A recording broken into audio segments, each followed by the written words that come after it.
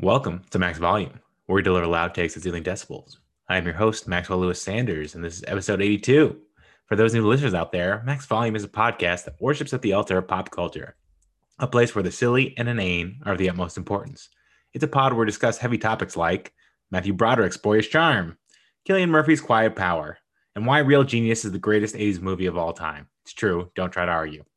No quote too minor, no side plot too small. There's a pod for the TV geeks and movie freaks, so welcome all weary travelers. Your boredom ends here. Before we delve into the topic at hand, let's start with 5 minutes of Seinfeld-level daily observation.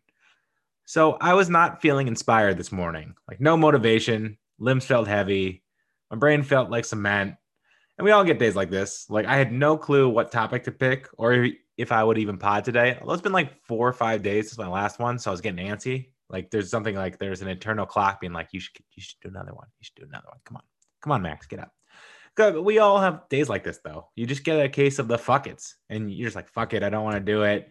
You just want to wallow in your own nothingness for a bit. Like you lay down and it's like 20 minutes later and you're like, oh my God, I've been doing nothing for 20 minutes, like with my face down on a pillow. And I'm like, I'm not even looking at anything. I'm just, existing.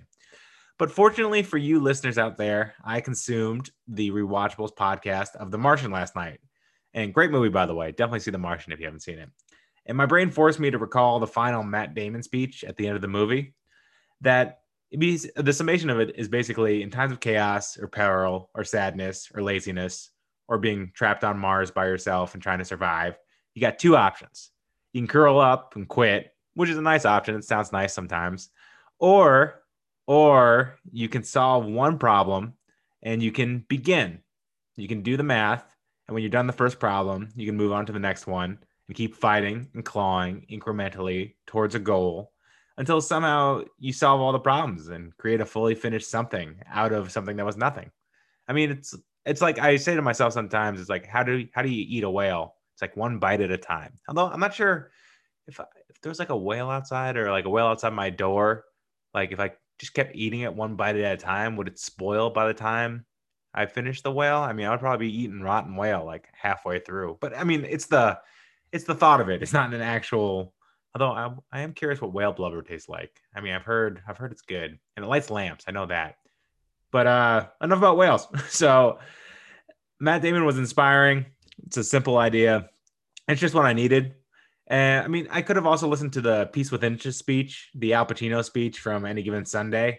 It's like, I don't know what else to tell you guys. 3 minutes until the biggest battle of our professional careers. I can't do a good Pacino. Or the Shawshank Hope monologue where Morgan Freeman's on a bus and he's like, I hope the ocean is as blue as in my dreams. See, I can't do good impressions for the most part. And I can't even do a good Matt Damon impression because there's not is there a good Matt Damon impression out there? I mean, he's not like, his voice isn't that unique. I don't know. But today was Matt Damon's turn to turn my life around. He influenced a 34-year-old podcaster mid-afternoon on a fall day in Michigan. So I'm not going to argue with the creation gods on who, inspired me today. So thank you, Matt. Appreciate it, Mr. Damon. So what topic did I pull from the depths of my butt from this? That's a little graphic, but that's where it came from. It came from my butt.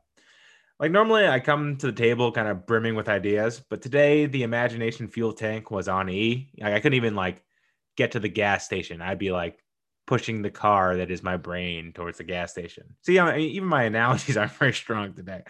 So I tried to reverse my thought process.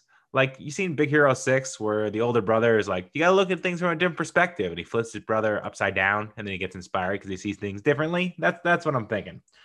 So what I try to think like what type of entertainment greatness has been critically ignored or like isn't even reviewed that much, and it hit me like the raunchy godfather of modern comedy. It rarely gets discussed or given its due. It's Family Guy. It's 18 seasons long, 350 episodes and counting, and it's having the rare claim as an iconic show that was canceled and revived on two separate occasions. I believe after season 2 in 2001 and after season 3 in 2003, I think. And I mean, that's crazy to think about, canceled twice. I don't think that's happened. I don't know if that's happened ever. But I think we don't pay comedy its due as art because so much of it, what we find funny is kind of societally crass and slapstick, like falling and farting and burping and, kind of gratuitous violence are always good for a good chuckle, like random violence. And the fact that repetition and rapid fire delivery make specific jokes or moments hard to recall, it kind of gives comedy an uphill battle for being critically revered. Like, even look at popular entertainment podcasts, and you rarely see ones that analyze cartoons or comedy based entertainment. It's difficult to categorize, and jokes are ephemeral, snap of the finger moments that don't stay fresh in our memories, like long after the viewing's done. And even if you're fanatical about your comedy, it's difficult to have a long form discussion on what makes us laugh. Like, I consider myself a comedic zealot. I'll rip through Comedy Hours, stupid shows, Cartoon Network, Adult Swim, all that good stuff. Yet I've done 82 podcasts, and only 9 of them focus on comedy based movies or television. That's like a 10 or 11%, ratio on something that is pretty important. I mean, I think comedy's probably comedy, action, drama. I think it's even like third. Those are like the 3 that I really value the highest. Those are, on the Olympic medal. What's it called when they're on the steps? God, I don't know. I remember the Office Olympics where Jim's on it. It's like silver, gold, the pedestal. I don't know. Brain's not working, but you get the point. But it's challenging to dissect why like a prolonged vomit joke is amusing. But damn it, I'm gonna try. I'm gonna Matt Damon this. I'm gonna science the shit out of this and take one cartoon scene, do the math, and move on to the next one. So, Family Guy premiered January 31st, 1999. I'm not sure if it was after the Super Bowl. Maybe it might have been, but I was 14 and it like blew my mind. Like, they took the classic All in the Family, Step by Step, Family Matters, 21-minute sitcom family formula and used it to simultaneously mock American society as well as kind of pop culture gush about everything we have obsessed about for the past 40 years. Like, they'll just randomly throw in like a Transformers joke, something like that, like a pet rock joke. They'll make fun of Jimmy Carter randomly. Like, and remember, this was the first show that really used the cutaway scene multiple times per episode. And with that tool, when you say like, man, this is worse than when I shared a peanut butter sandwich with Jimmy Carter, and then you go there. I don't know why I'm on a Jimmy Carter kick today, guys. I don't know why. He's a nice guy, I heard, and he's got nice teeth, and he builds homes for Habitat for Humanity. Now I'm talking about Jimmy Carter far too long, but what are you gonna do? And with that, so like with the tool of the cutaway and the animation format, they could randomly bring up any topic. They could do Kanye West, geese migration. They could do George W. Bush's imagination. They could talk about the Lincoln assassination, the OJ verdict, 70s action movies, Will Smith's PG-rated rapping style. Like, it's all fair game, and nothing is better than a show randomly touching on pop culture moments and topics that Like, I remember once Peter turned on Breaking Bad, and it was like a hypnotic show where it's like, you must watch Breaking Bad and tell everyone it's the greatest show ever. And it's like, oh yeah, that kind of is what happened with it. And so like when they mention things or you love, it's like satisfying a craving I didn't know I had. If you think shows like Rick and Morty or Archer, Big Mouth, BoJack Horseman, and Paradise PD exist without Family Guy, you are wrong. And also, I mean, clearly American Dad and what was the other one? American Dad and The Cleveland Show wouldn't exist because they're offsets of this world. So Family Guy took the structure of The Simpsons and modernized it into these 10-second kind of instant entertainment clips that are relentlessly funny for 21 minutes at a time. It kind of it brought The Simpsons to the modern age. I mean, The Simpsons definitely created this format, but I think Family Guy like perfected it. And do you understand how difficult it is to be funny, especially for like a prolonged period of time? So, fun game, Bill Simmons, my God, my hero, my podcast, who I want to be. He had this thing called the Championship Belt of Funny. And it's like you pick a year and you look at who was the funniest person at that specific moment. And on his list, he's pretty detailed about this. Like 2009 was Zach Galifianakis. 2005, Steve Carell. I'm just shouting out like random ones. 2000 was Will Ferrell. 1998, Adam Sandler. 1994, Jim Carrey. And if you look at his list, you'll notice it's rarely the same person twice, if and never the same person 3 years in a row. And you know why? Because staying relevant, funny, and grounded in the humor of reality while simultaneously being wealthy and successful is goddamn difficult. Like, being funny, I mean, you write about what you know. So if you end up being successful, it's like you start talking about rich guy stuff and people don't care about that. So the fact that Family Guy still has millions of people loving it. And just, I think it had 3.3 million viewers on cable last year, which is pretty freaking good. And the fact that they've done this for 18 years and they're using the same premise and characters is a comedic miracle. It's unbelievable. Like, I remember when the show first came out, I would write down 6 to 8 jokes per episode on little sticky notes while watching so I could share the jokes with accuracy the next day in class. And yes, it sounds pathetic and weird, but there's something magical about finding out other living, breathing human beings have the same sophomoric sense of humor as you do. And I always found, like, I was pretty much a loser in middle school and high school, but when I started talking about Family Guy, it didn't matter who was around me. Everyone had seen it and everyone loved the jokes in the same way. So, like, Family Guy was a pioneer in getting laughs, because before this show, the idea of awkwardly overextending a joke to unthinkable lengths wasn't a popular form of joke telling. Now it's essentially 1/3 of comedy based TV shows now. Like, in the first season, Peter Griffin got a promotion. Peter's the father.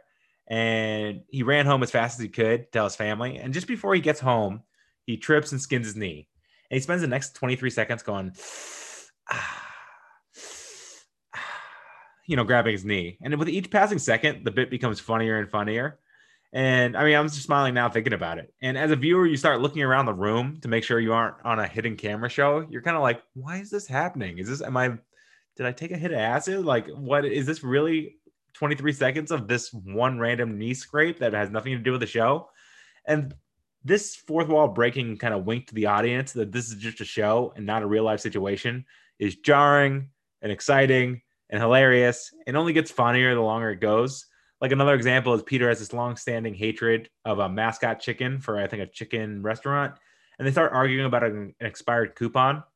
And 6 to 11 minutes later, which in TV time is a long time, that's 25 to almost 45% of your episode, they're having like a Matrix level kung fu brawl by the end of it that leaves cities burning and just dead bodies everywhere. And there's just guns and weapons. Sometimes they go to space. It's insane. And it's a running joke. I think they've had like 6 or 7 fights at this point.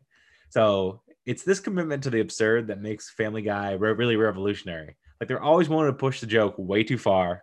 Like when Stewie, the baby of the family, calls for his mom Lois, he says 48 versions of the word mom. He's like, ma, mama, ma, mommy. And it's gut-bustingly funny because it's not only an insane waste of time, but it's grounded in an action we've all done with our family members. Like, Family Guy knew how to take something relatable and excruciatingly extend it for the sake of comedy. Like, I just love the awkward kind of, oh my God, they're still going with this. And in that vein, I am convinced Michael Scott of The Office doesn't happen if Peter Griffin didn't happen 5 years earlier. Like, the idea of having a central white male character who could be offensive and awful, but it was inherently understood that we were laughing at him and not with him, became accepted in Family Guy, so much so that a live action version of a moronic but good-natured lead could exist in Michael Scott. So, anyone likes The Office, you got Peter Griffin to thank, I think. And also, the show was not just a comedy. Its creator, Seth MacFarlane, seems to be musically obsessed. And why wouldn't he be? Because he does most of the voices on the show, and he can sing like Sinatra whenever he wants. So as an added bonus to this generational comedy show, we got glimpses and moments of true Broadway level musical greatness with really funny themes too. I think one of them was about weed legalization. One of them, Stewie and Brian, took a trip across, went to England or went to Europe, and like it was a song about like travel. Or Peter joined the Patriots once, and the entire Patriots team, football team, were involved in a musical. Like, they're just dance numbers too, and visually dazzling staging, even in cartoon form. And no topic was off limits. Everyone was made fun of. And having characters in every age, gender, and racial bracket that had real characters representing them made the show feel well-rounded, and how it mocked everything. Like, it wasn't like specifically towards anything. It just wanted to make fun of everyone. Like, South Park has this great episode where they suggested that the Family Guy cutaways were selected from a word scramble that manatees randomly selected in a tank, which actually seems realistic. It's just everything's so random about it. It's fantastic. In that episode, actually, I believe Family Guy was going to show the Prophet Muhammad, which is, against Muslim religion, but they couldn't do anything about it because it was like a computer system, with the manatees and all. So it's not like they were thinking of it. It was just randomly selected. Or there would be like time travel episodes on Family Guy with Stewie, the evil genius baby, and Brian, the talking dog. There'd be episodes about alcohol abuse and being neglected as a teenager with outcast daughter Meg.